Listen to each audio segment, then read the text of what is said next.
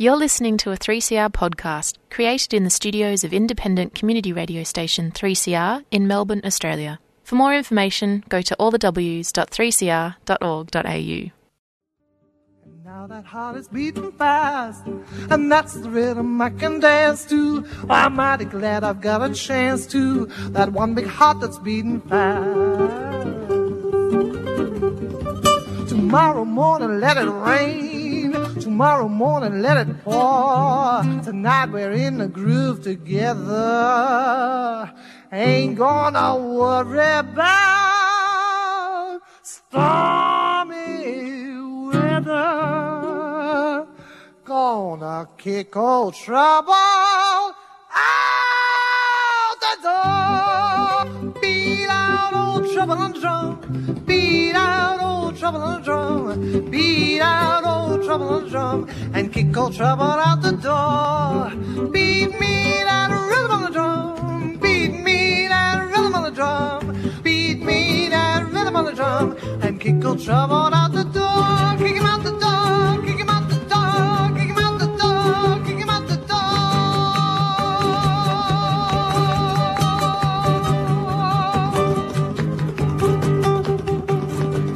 Yeah. Well, we're back.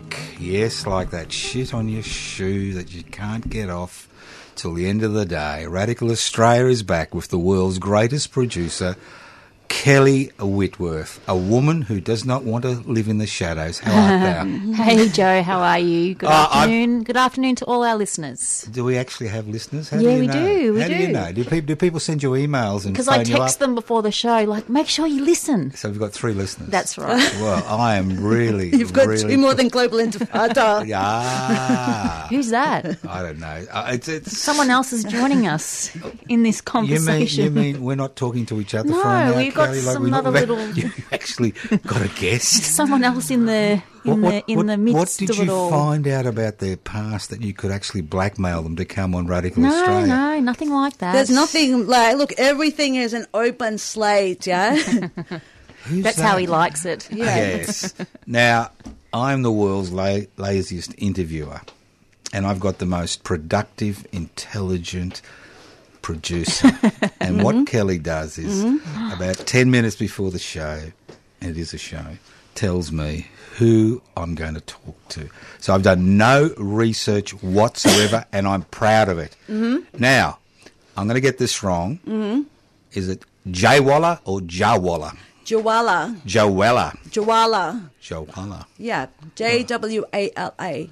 But like we spoke about before, you know. No, hang on. Before doesn't Rewind, exist. Rewind, okay. Yeah, before doesn't exist because I may have met you in the corridor, but nobody knows. Actually, we do have a history that hang goes on. back 20 years that I'm going to remind you about.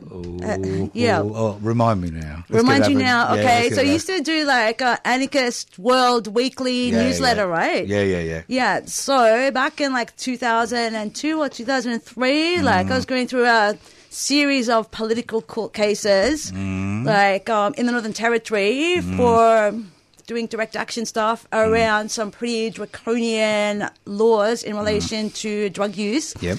kind of mired classism and racism.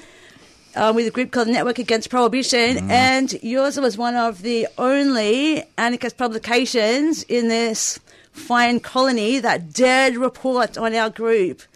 And I think that's because, like, there's this real respectability politics within the anarchist milieu around drug use issues, you know?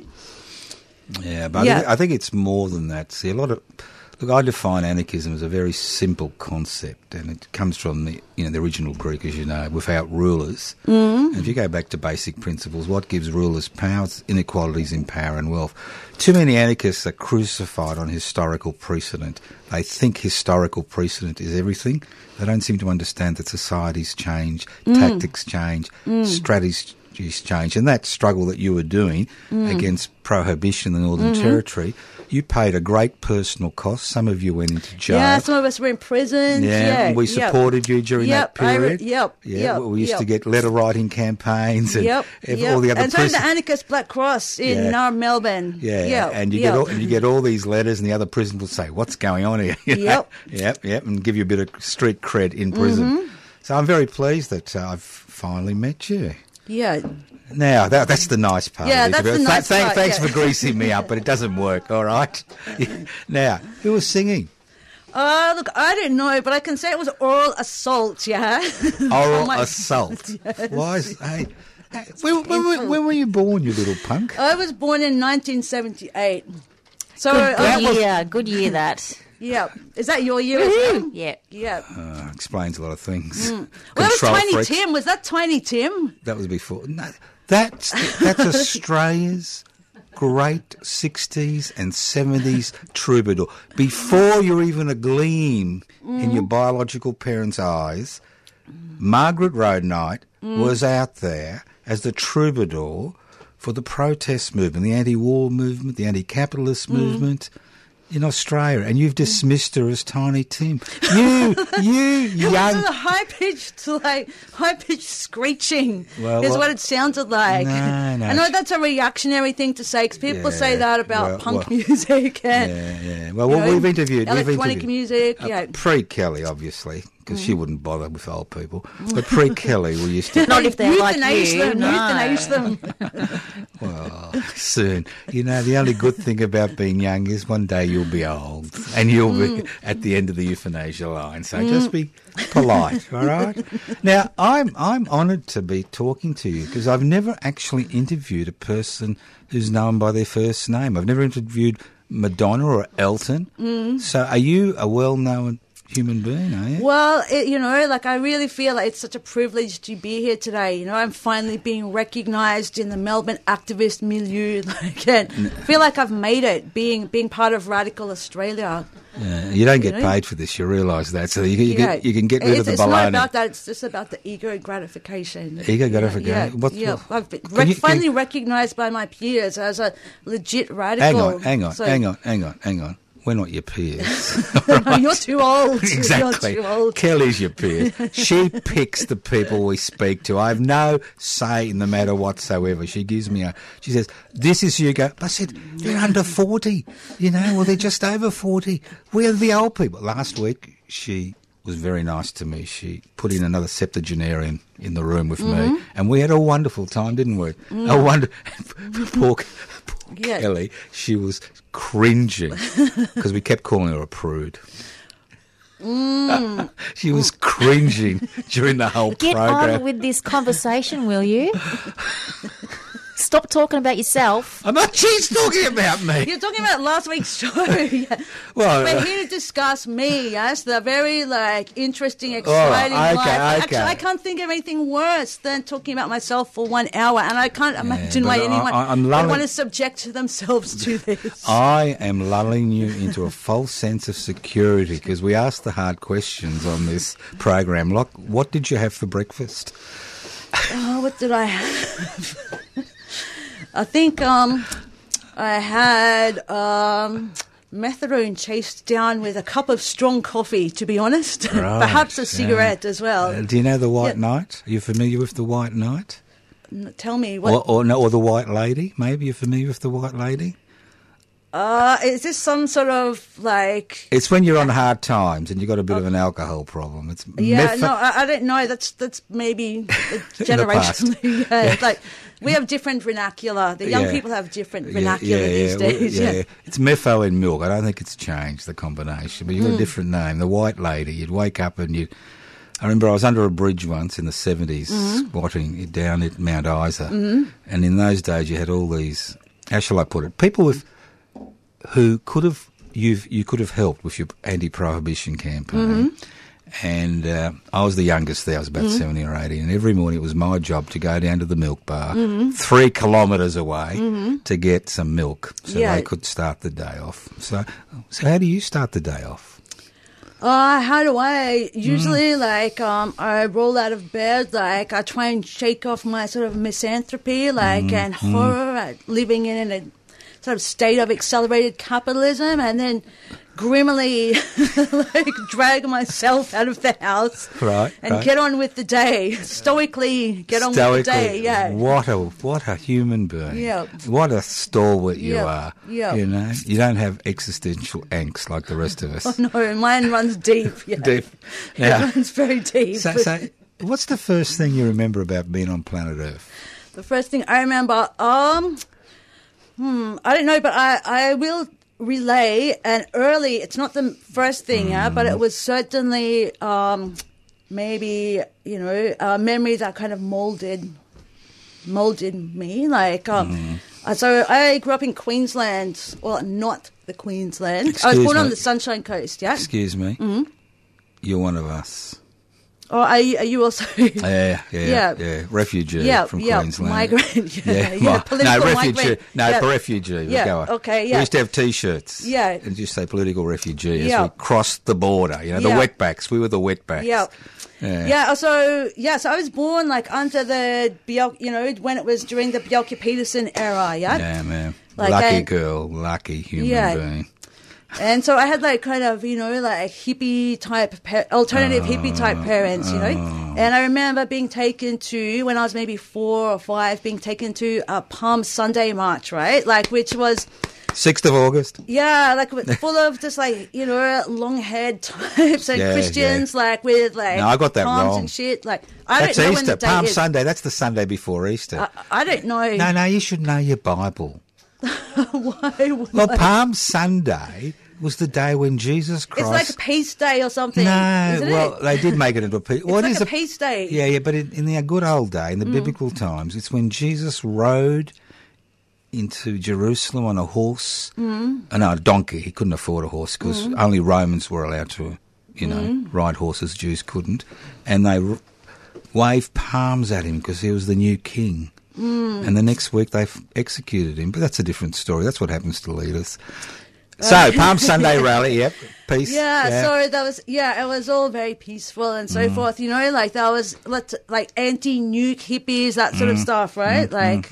Christians, like whatever, peace Christians. Radical Christians, Yeah, peace, and I just remember like this like intense police repression, literal beating of the hippies, by truncheon wielding filth, and then I remember all the men like linking arms to protect the women and children, which for me, I just think that is such a terrible protest tactic, right? It's like leaving your whole body and face exposed, and it's like a noble gesture, but I just don't get the linking arms thing, Don't you? No, I mean, like, you're just making yourself like... They can't drag one of you away until they break an arm. That's what it's about, the linking. I know, it's about solidarity. Yeah, I mean, I get that. I get that, but also it's like, you're leaving your face and everything unprotected, like, just remember, like, skulls being split open and thinking, why are these people doing this? It's a peace march. We're peaceful hippies, and yippies, leave us alone. You radical youth, you think you can fight the state? Right. Okay. Are your parents still alive? Yeah, my parents are still alive, yeah. Would they ever listen to this podcast? Oh, they probably... Well, I often subject them to listening to my show, the show that I do on 3CR as well. But would you subject them to this podcast? Yeah, they would probably listen to it. They probably, Okay, well, tell us the wonderful things about your parents. Tell us their names and what type of people they were. They are, because they're still alive. They are. Yeah, they're both very lovely. They're both very lovely. What are they like? Kind of politically engaged, hippie, greedy types. Right, I suppose. The easiest way to say it. Did you live? We're not here to talk about. Are we here to talk about my parents? We're here to talk about you. You are a product of many things. Bjelke-Petersen, the Queensland Police, your parents, the commune they tried to start, which failed. How how did you know I lived on a commune? Well, it's obvious. I mean, there were two types of activists in the 70s in Queensland. I lived on an Anand Margie commune. After my parents got divorced, I went to live with I lived with my mum on like this Anand Margie commune on the Sunshine Coast. Tell us about it. This sounds interesting. Yeah, so it was probably like in 1985 or 1986 or something around that time. Yeah. And of course, like, the whole like Tim the A03 Tim Anderson, all that crew, So what do I remember? I remember there was other kids there. Like, I remember the place that we lived in, like, with my mum, like, had a big, like, anti-nuke, like, fluoro poster, like 80s style kind of poster on the wall. Yeah. Remember, like, and it was, I guess, like, it used to be a horse shed or a cow shed or something, it was like an old wooden building. But yeah, I remember there was like quite a bit of paranoia, I got a strong sense of paranoia, from adults. Was it paranoia, which was based on repression, political repression, Or was it just paranoia from smoking heaps of weed? I don't know. So they were smoking heaps of weed in the commune. Growing it, smoking it. I wouldn't want to comment on those sort of illegal activities, I just remember that sense of paranoia and persecution, getting that sense from the sort of adults. Well, that's the good thing about the Queensland Police. They could be bought off quite easily in those days, as we found out with the investigation later on. So obviously the commune leaders were paying them off and allowing you to kind of vegetate in the corner. What kind of commune did you call it? It was like Anand Margie's. Anand Margie? Yeah, they were like this, I guess, they were like this sort of like kind of religious / political like movement. International movement. Yeah, they sort of started in West Bengal. Yeah. And they were sort of really into sort of social justice and stuff like that. But also like they had some religious type ideas, and there was like a couple of them, like from the Sydney branch or whatever, that got set up for allegedly putting like a bomb in like the Hilton Hotel in Sydney, to take out the Indian Prime Minister, like during like Chogam meeting or something. I think in like 79 or something, 70. About late 70s, yeah. Because see, what happened is the leader was actually imprisoned in India, and all the acolytes around the world. Major job was to put pressure on the Indian government to release to secure the leader. His release. But unfortunately, the whole thing kind of collapsed on itself because of internal contradictions and corruption and exploitation of of the members, and it was a very nasty situation because it created a lot of disillusionment. Did it create any disillusionment in your mind? How long were you in the commune for? Oh, like probably only like six, like probably less than a year, 6 to 12 months maybe. Oh, is that all? Yeah, and then it wasn't like a long time. So why did your mum leave? I mean, I don't think she adhered. She didn't adhere to that. Like, she was not Anand Margie, just some of her like friends, it was just after my parents got divorced. Like, cheaper people needed accommodation and help. Were you the only child? Oh, no, I've got a younger sibling as well. Now, were they? They were there as well. Yeah. Oh, there as well. Yeah. And has your younger sibling has this had any effect on her? Do you think? I mean, I don't think. Yeah, I don't think it probably like. No. Is she an accountant, I assume? And no. And you're the radical, and she's the accountant. No. No, I mean we're vastly different. Yeah, we are vastly different. Yeah. My younger siblings like heaps kind of shy and a bit more retiring. Not as. Kind of radical or outrageous and stuff, but we actually get on really well. They're not an accountant, No, there's nothing wrong with accountants. No, that's all right. So you're like water and fire, are you? Is that the combination? Yeah. And when you get a little bit overactive and over anxious, she pours a little bit of water on you to save you from being incarcerated. Yeah, well, that's lovely. It's lovely to have somebody like that. And she's in Melbourne, or? Oh no, she is in Meanjin, Brisbane. Brisbane. Brisbane, yeah. What suburb? West End. Bloody hippie hangout. Don't you people learn anything? I mean, hey, I wouldn't be caught dead in West End. She must be renting. She couldn't be buying. No, of course she's renting. Okay, Of course she's it's renting. It's West yeah. End, you know. It's all. Of course she's renting. Yeah. Yeah. She works like a soul destroying job, like just yeah. in order to sort of barely eke out like a meager existence, you know. Yeah. Has she done you the ultimate honour and made you an aunt? No. She's queer, you know. Right. Well, that doesn't mean anything. Yeah. these No, it days. doesn't mean anything. Yeah. Like, but no, she has got no interest in breeding. Same as me. Right. Neither of us. Yeah. So when you both leave the planet, it'll Yeah. just be compost. There's no DNA left. Well, no, that's fine. We want the sort of dysfunction and the horror to stop with us. Yeah. Did you kind of move around a lot when you were a kid? Yeah, I did. Yeah. And do you think that's had an effect on you now in terms of lifelong friendships? It's difficult moving around as a little kid. I don't know about in terms of friendships, but it's certainly like I feel like I'm pretty adaptable and flexible. Like, and you know. He used a flexible word. Well, what's wrong with that? Everybody is resilient, flexible. Come on, I thought you were a radical. Okay. Next, you're going to say, "Have a nice day," aren't you? That's his bugbear for today. People saying, have a nice day. Apparently it's Americanized. It's Americanism. You got to say, have a good one. Okay, yeah. No, you don't have to say anything. You can say whatever you like. If I think you're a nerd, you're a nerd. That's life. A nerd, did you say?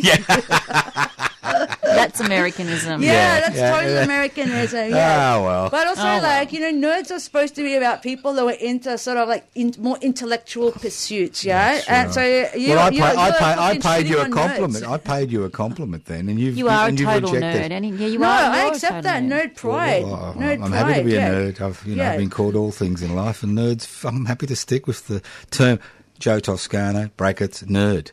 Well, which do you prefer, Joe Toscano nerd or Joe Toscano curmudgeon? I think I prefer. Yeah, have been called a curmudgeon. I've been called a nerd. I've been called a mass murderer. I've been called a psychopath. So you don't do talk back with attitude. You don't produce that one. You got no idea. So, you got any memories about primary school? Okay.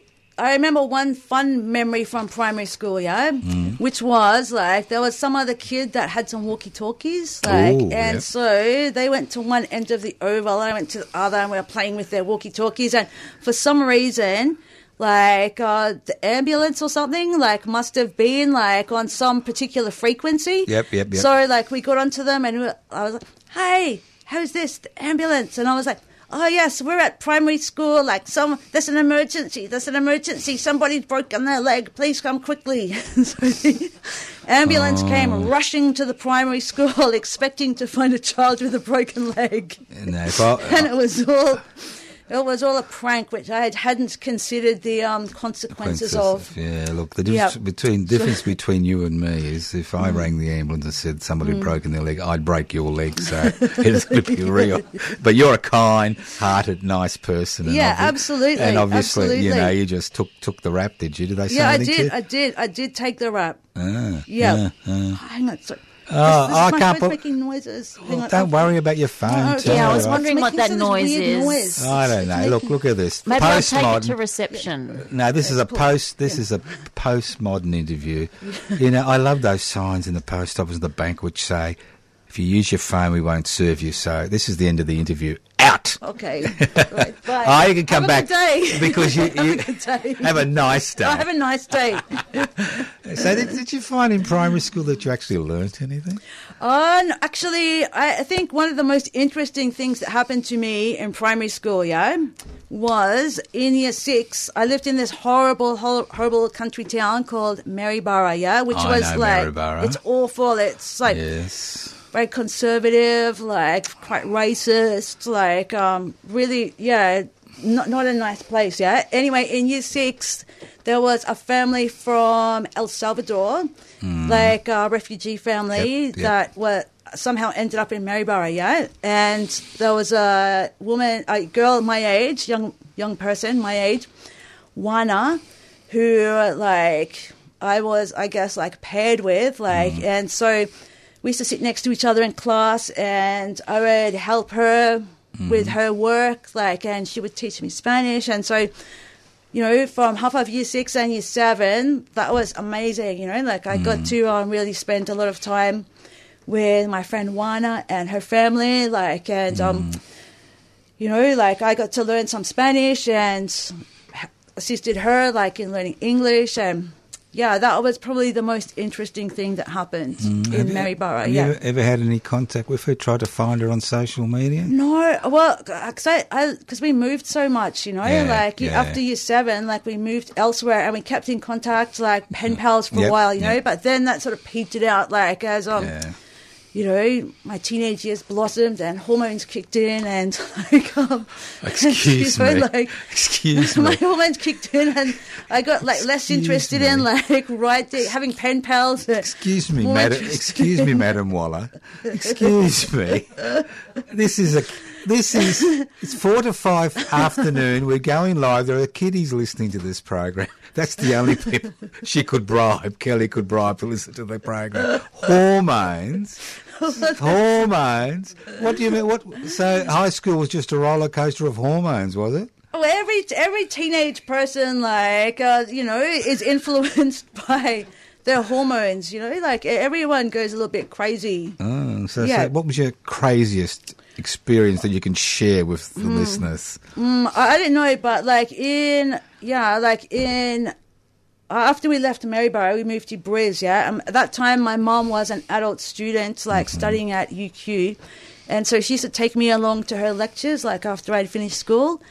And, you know, that was pretty interesting. Like, I got really exposed to the university library and, you know, got, like, I guess, like, and there's also, like, 4ZZZ, like, which, you know, I stumbled upon. So I guess, like, that was a sort of blossoming of...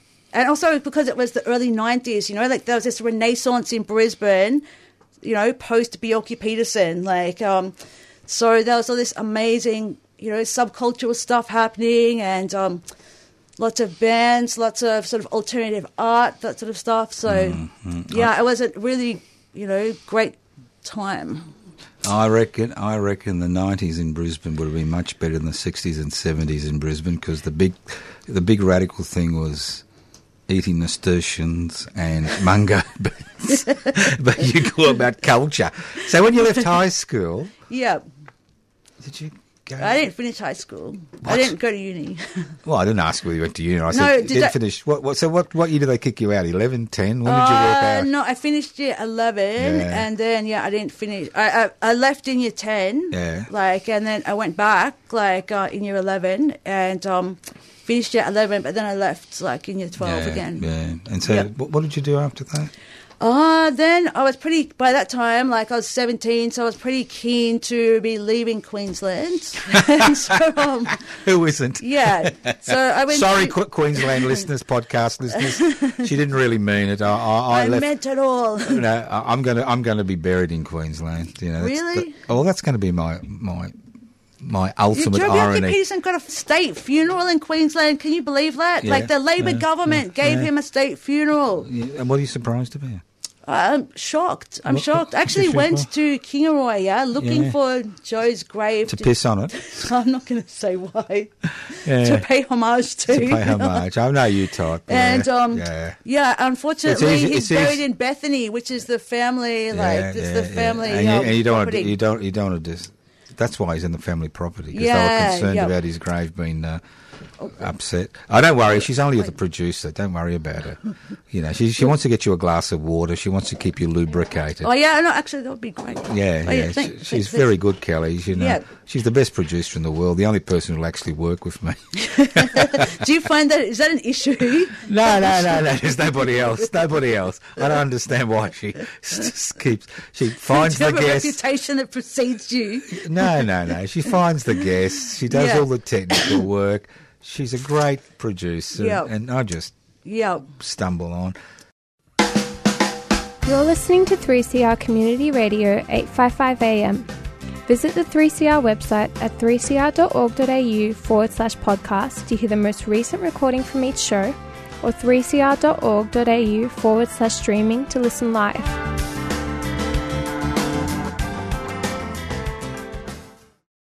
You're listening to Radical Australian Community Radio 3CR 855 on your AM dial. This program is streaming on 3cr.org.au. The program is podcast. You can access the podcast by going to 3cr.org.au. So what does a young woman do after she leaves Queensland? Oh, okay, so I was pretty keen to actually leave so-called Australia. So I went to Sydney. And then, that's in Australia. Yeah, I know.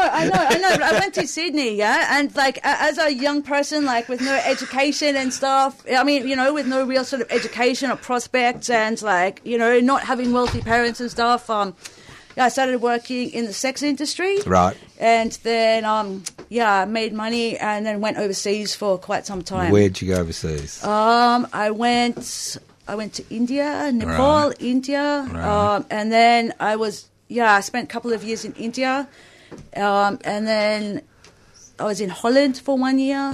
Let's go back. England. Kelly was in Holland for a few years. Oh, really? You could I lived there exchange. for 3 years in my mid-20s. Where were you? Utrecht. Okay, yeah. Where were you? Amsterdam. Mm-hmm. Yeah. Quite different places. Yeah. Amsterdam is a world of its own. Yeah. Yeah, but I went to Amsterdam thinking, wow, it's going to be like, the sex industry mecca of Western Europe, then when I got there, they have a kind of very regulated, like sex work is legal, but being illegal, it's very regulated, so as a person with no visa, it was actually really difficult to be able to find somewhere to work, Yeah. So what was India like? Oh, yeah, India was pretty interesting. Which part did you find most you kind of got on with? I really like Calcutta, actually. Yeah. Tell us about it. What did you do? I really like Delhi. What did you do in Calcutta? Oh, what did I do? I've spent time with the sex worker organisation in Calcutta. Right. Yeah, and I was also hanging out with the drug user community as well. And I visited lots of the Kali temples as well. Yes. Yeah. Explain to people what a Kali temple is. Okay, so in the not everybody. Pantheon, of gods, goddesses, etc. There's one incarnation of Shakti, divine feminine is Kali, who is the destroyer, there's this idea that through destruction there's a new creation, and often Kali is depicted as dancing on the supine corpse of her recently deceased husband, male divinity. So and I mean there's a lot of when people pay homage to Kali, there's a lot of slaughter of doves and goats, and so the temples are pretty gory, Right. Yeah. So it appealed to my sensationalist sensibilities as a young person. Look, visual, colour, smell. Yeah. It's all part of the human experience. People don't understand that. Yeah. We tend to sanitise everything in the Western world, Yeah. We even sanitise death. I mean, it's pretty interesting. When I went back to India a couple of years ago, and I went to this place called Guwahati, right? That's one story of one of the incarnations of Shakti, or Kali, another incarnation of that feminine deity, Parvati, was chopped up into 112 different pieces, and so all throughout India, there's a mountain, and people are that's where her breast fell. Yeah. There's a lake, that's where her eye fell. And anyway, there's this one cave where the yoni fell, and it's this cave that secretes every year this ochre liquid, right, which is supposed to be sort of the menstruation. Anyway, like there's all this sort of temple complex that's built up around that. But what I noticed, right, like since I guess, you know, being in India like in the late 90s and then sort of going back 4 or 5 years later, is the rise of Hindutva, you know, like the Hindutva movement, Hindutva fascism, Yes. Anyway, so like this temple in Guwahati, there's all these like statues, you know, like of female deities, like with their yonis on display and stuff. Yeah. But I guess like, you know, this real conservatism that sort of come along like with the, you know, empowerment of Hindutva fascism, like, you know, all these thousands of, you know, like don't tell me that they've put David's fig leaf on the unis. Yes. Nothing changes. They've exactly. Yeah. There's like bits of material definitely not see through, covering up like the unis. I think in the 80s I went to central India. There was a place early 80s called Khajuraho or something. Yeah, where there's all these sexual scenes, you know, carved in stone, and you'd have all these young Indian newlyweds would turn up to have their sex education. It was really funny. So let's move forward. So how did you end up in Darwin with that group? Okay, so I had come back to Australia after I'd been overseas for a few years. Like, then a friend and I travelled up to the north of Australia, and we were planning to hop from Darwin to Indonesia. Yep. Anyway, when we got to Darwin, we met up with a few people, like, and we just, you know, a few activists and stuff, and everyone was sort of talking about this new raft of legislation that had just been introduced because the Labor government had just been voted into power after having 27 years of like the Country Liberal Party. Yeah. When's this? What, to orient people? What year? This was in 2002. 2002. Yeah. And so part of this like raft of legislation was this tough on crime package, right? Like, which had this had a particular, some of this legislation was like so-called drug house legislation that empowered the police, gave them powers to put a 1.2 fluorescent green sign on your front door saying, this is a drug property, and it gave police like permission to be able to enter without a warrant at any time, use whatever force they wanted, do a cavity search on someone without getting like, magistrate. Yeah, magistrate, yeah. And, all this other stuff, right? But the police could put this on your house if they had visited the property 3 times in the past 12 months and suspected that people were under the influence of drugs, right?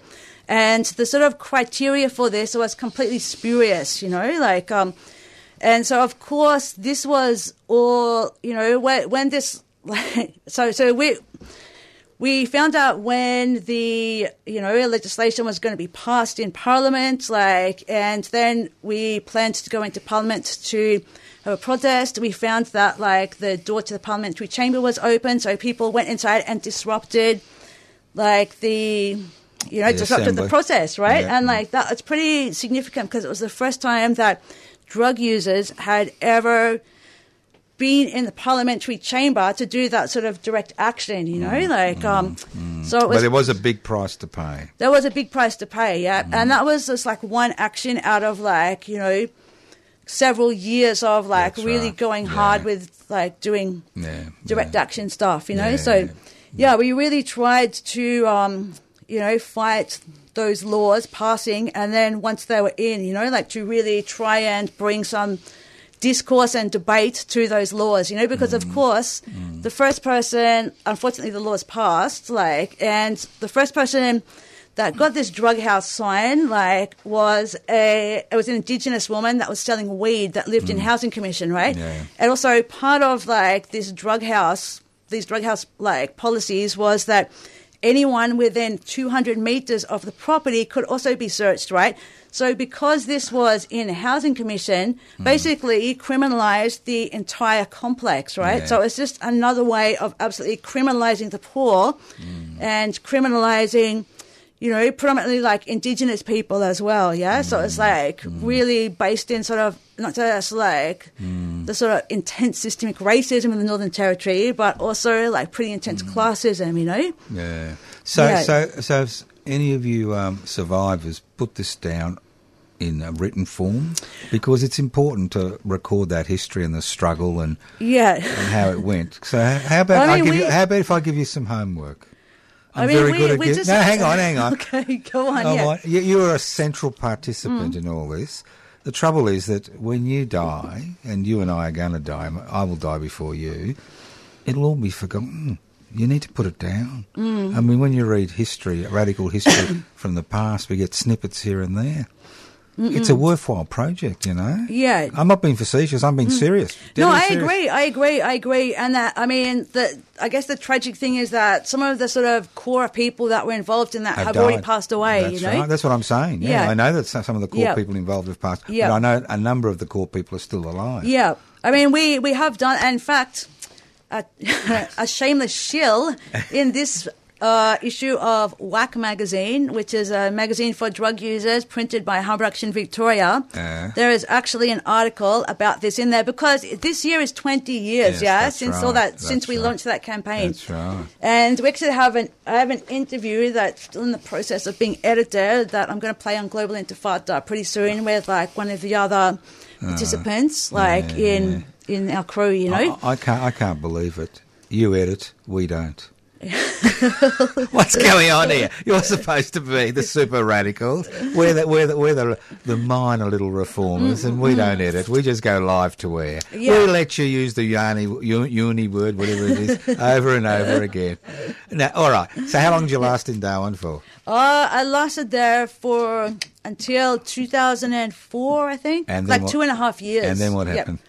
And then I went overseas again, and then I moved. I think I moved to Canberra for a year, and then I was doing stuff like with drug users. Had a job doing support stuff for drug users going to court, and then I moved to Sydney, and I kept doing sort of drug user. So when did you see the light and you came to Melbourne? I came here in 2017, actually. Well, you've only been here 5 years. Yep.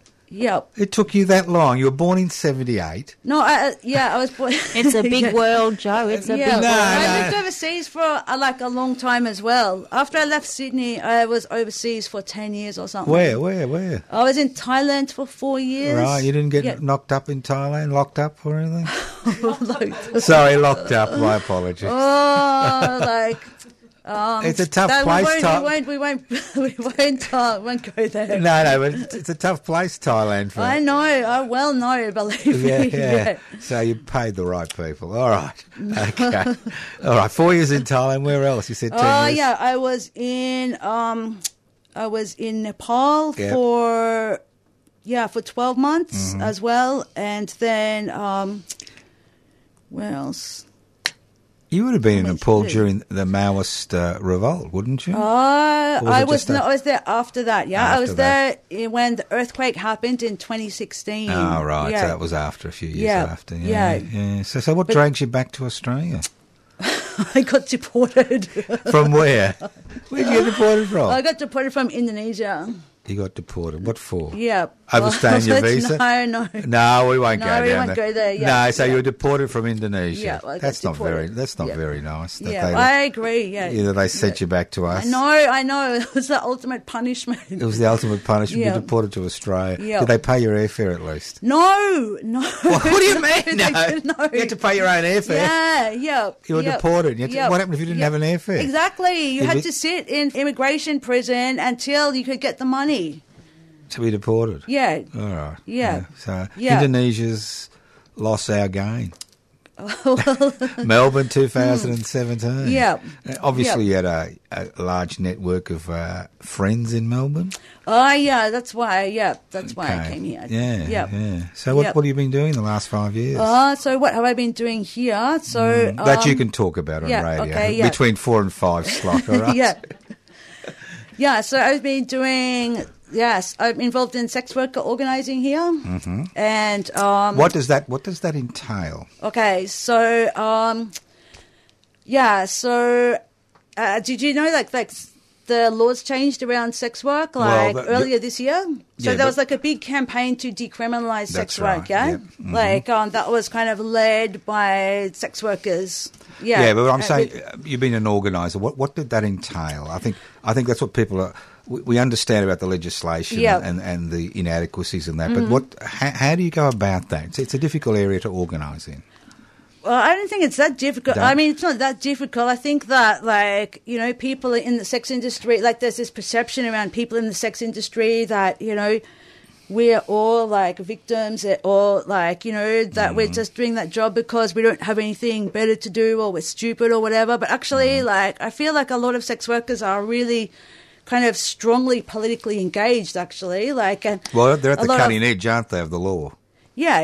Yeah, well, particularly, like, you know, when sex work was criminalised, and actually even now we have so-called decriminalisation here, there's still, you know, some sectors of the sex industry, like street-based sex workers, that are still criminalised, like, on particular days and particular times, you know, like, so, for example, at the moment, post 10th of May, which is when legislation changed here, like, if you're a street-based sex worker, you're not allowed to work on Christmas Day near a church, like, which is just really for, like, we're supposed to live in, you know, a secular society, yet, you know, like, and this society that we've got is pretty... Hang on. Are you sure you're not a politician? Because you're not answering my question. What was the question again? It's very simple. How do you go about organising? Oh, how do we go about organising? You just call meetings, like, right, and, like, all right. That's what I mean. Like, that's what I'm saying. That's yeah, what people don't. People think that you have a meeting and then yeah. think that, okay, what is it that you want to do? Let's go do it. All right, so like, it's all right, not that hang on. difficult. That's what it's not a magic formula. That's what I'm trying to get out of you. Yeah. A lot of people think, what's the point? Why bother? Nothing ever changes. Cynicism reigns supreme in postmodern Australia, right? Now, you have been able to organise people. So give us the nuts and bolts of how the people you're involved with and you did this, because, you know, there's major changes have occurred. So, I mean, we have an organisation here in Victoria that's run by and for sex workers called Vixen. And so, yeah, when we want something to happen, like, we call a meeting, like, and then people come together and talk about what are the issues, you know, what strategies do we want to use to, you know, like, highlight these issues, like, who is it that we need to target to talk about these issues, and then people just do it. Like, right. I mean, it's the same as with any group, it's like you know. a golf club. Yeah. No, seriously. It is. It's the same as, like, any group, you know. Yeah, where people come together. Now, somehow, a little birdie told me that you're actually part of 3CR. Oh, yes. It was Kelly. She's been saying that all for the last I haven't been 45 listening. I don't minutes. listen. You know I don't listen. Yeah. You know I don't listen. Yeah. Yeah. So, okay, this is something else I've been doing since 2017. Yes. Like, I've been involved in the Global Intifada show on Thursdays from 5 till 6 on 3CR. Global what? Global Intifada. You know the show. You were waxing lyrical about your favourite guest, DJ Kepper, the teenage Nazi. The thing is, the big fan of Black Sparrow. Yes, but the thing is, you're not talking to me. You're talking to the thousands of people that Kelly's paid to listen to Radical Australia. Mainly kids under 14. All right, so they don't know. Tell us about it. What's the whole purpose of this program? Okay, so we talk about issues that are happening, like, internationally and locally. We play music that's sort of related to the particular issues. So, for example, you know, we might, like, in June, we'll talk about, Week of Solidarity with long-term anarchist prisoners. Then we play music, like, that was written by long-term anarchist prisoners or in solidarity with long-term anarchist prisoners. So I guess, like, we use music as a vehicle to both complement the sort of political topics that we're talking about, but also as a vehicle, you know, like, yeah. See, I've got a great deal of respect for the program, and I don't have much respect for anybody, as you know. Yeah, but because of the amount of research you do and what you find and dig up from the archives, it's quite extraordinary. I think it's one of the best researched programs here on 3CR. You know, and there's a lot of work involved. How much work would be involved to, you know, just get a 1 hour show?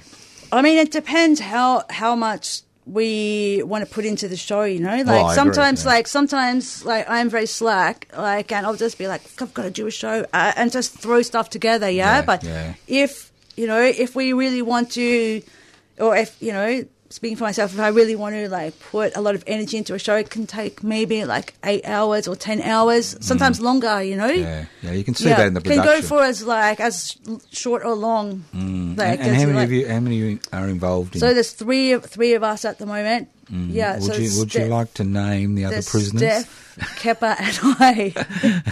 Right. And then sometimes we have international friends that come and go as well, or send us stuff from OS. Stuff. Yeah, that's excellent. Yeah. And do you enjoy being here at 3CR, or is it a bit of tedious? A bit tedious. No, I really like it. I think it's amazing that, you know, 3CR is this like resource for people here. You know, the only complaint I've got is that around this area the reception is really bad for 3CR. You know, I've got another complaint. What? I really detest 3CR being here because every time we have radiophone, and I've been here 45 years, we get less and less and less financial support, and I assume it's because the reception's really bad. They don't even know we exist. I mean, that's because I listen to 3CR in the car, the work, not my car, the work car all the time. Yeah, right. And it's the reception's fine everywhere except around, like, as soon as you turn onto Smith Street, the reception dies. It's a legacy. It's a legacy of the Fraser era. Because you realise that there were no community radio. We used to have pirate radio before. Yep. Community radio. You have a little backpack and you go up in the hills and they'd be looking for you, and you do a half-hour program and you think you're a real hero. Yep.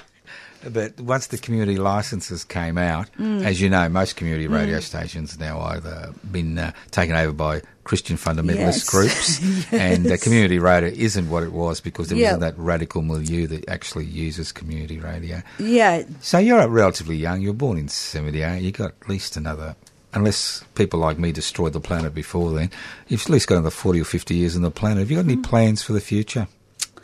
There is a pretty exciting plan that's coming up for the 31st of August. What's that? That is going to be a resurrection of radical drug user politics, like in the same vein, pun intended, like of... boom, boom. We had a joke from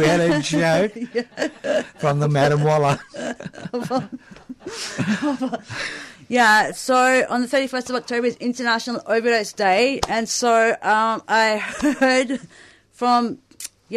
that there will probably be something exciting happening on that day, and that interested don't get me drug started. Users, people in solidarity with drug users should go to the steps of Parliament House that morning, and there'll be like an event there, but then there'll be something exciting happening afterwards.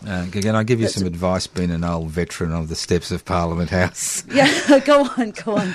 Everything you do is monitored. I remember when we did we did a 10-day, or was a 2-week protest on the steps of Parliament House for public housing before the last state election. Yep. And I was one of the main organisers. And I'm sleeping on the footpath, and I get rudely awakened by this copper who kind of taps me in the ribs. And he says, one of your women's been urinating in the gardens. So they can see everything. There's a whole bank of cameras. Yeah. I'm just letting you know. Yep. If it's a bit too exciting, you may... Yeah. And then what happens is... no, that's going to be quite tame, you know. All right. It's going to be like, it's quite street tame. Theatre. Yeah, but then there'll be some street theatre afterwards. And how can folks find out more details? Yeah, so if people are interested, they can come to an organising meeting, which is going to be happening on Saturday, I think it's the 12th or the 13th of August. Whichever of those dates is a Saturday, yeah. It's at the back room of Harm Reduction Victoria, which is at 1 I think it's 128 or 192 or something, Peel Street. All Anyway, right. it's a building on the corner with big fluoro posters out the front. We'll put it on the website. Yep. At Harm Reduction Victoria. Yep. And tell us Yep. about this magazine and you were talking about. Okay, yeah. So WAC magazine comes out every 3 or 4 months, and so it's a magazine by and for drug users. So people can send in the contributions. Sometimes people send in personal stories. Sometimes people send in, analysis about drug policy. Sometimes people, send in interesting historical stuff that's happened. And actually, there's an article in the current issue of WAC magazine that's pretty interesting, which sort of draws parallels between colonialism, and drug policy in so-called Australia, because, I don't know if you've heard about, I think it was called the, Sale of Opium Act. Yes, I know all about the Sale of Opium Act. So it's pretty wild that sort of provided the whole framework, right? Of some... Well, it was actually an excuse that was used. Yeah, but I mean, that's what I mean by drug policy is so tied up with colonialism in this country, right? I mean, it was based on, interestingly, it was based on Aboriginal labour. Yeah. So what they said is, I mean, the squatters used to ply the Aboriginals with alcohol and the Chinese used to ply them with opium because they were cheap labour. Yeah. So they saw it as competition from the Chinese for cheap Aboriginal labour, so they introduced these acts which control the use and distribution of opium. It's quite an interesting period if you look at. Yeah. But it was about out of sight, out of mind, because it completely. Oh, we run out of time, hey? No, look, this is what happens. 56 minutes are over. The producer puts her finger up and says 1 minute. Yeah. She doesn't, and she says we got 1 minute. Now look, all I can say. Now I'll get it wrong, obviously. Jawala. Yeah, whatever. Jawala. Yeah. Spell it for us. JWALA. Say. If people want to contact you, do they do it through a Facebook page or something? Oh, no. I don't use social media. Excellent. You can just... turn up at the meeting in come August. to the meeting. Come to the meeting. Yeah, all right. Yep. Come to the meeting. Look, it's been a pleasure talking to you. Yep. You're a great addition to 3CR. You're an ornament to the station. And we need people like you in Melbourne. And if you dare go back to Queensland, we will hunt you down and bring you back because we need you here. Thank you very much. Thank you. Thank you, Thanks, Kelly. Joe. Have a nice day.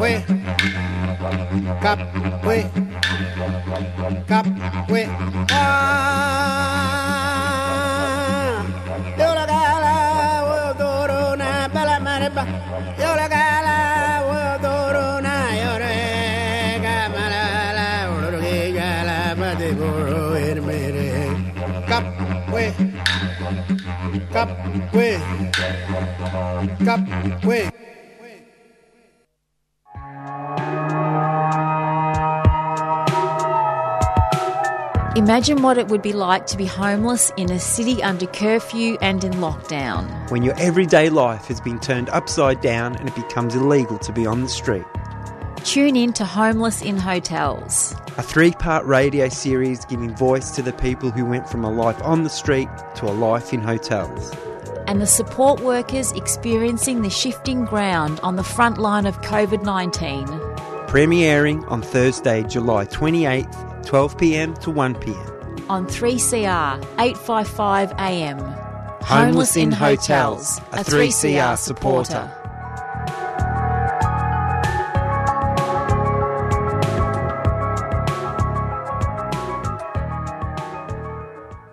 You've been listening to a 3CR podcast produced in the studios of independent community radio station 3CR in Melbourne, Australia.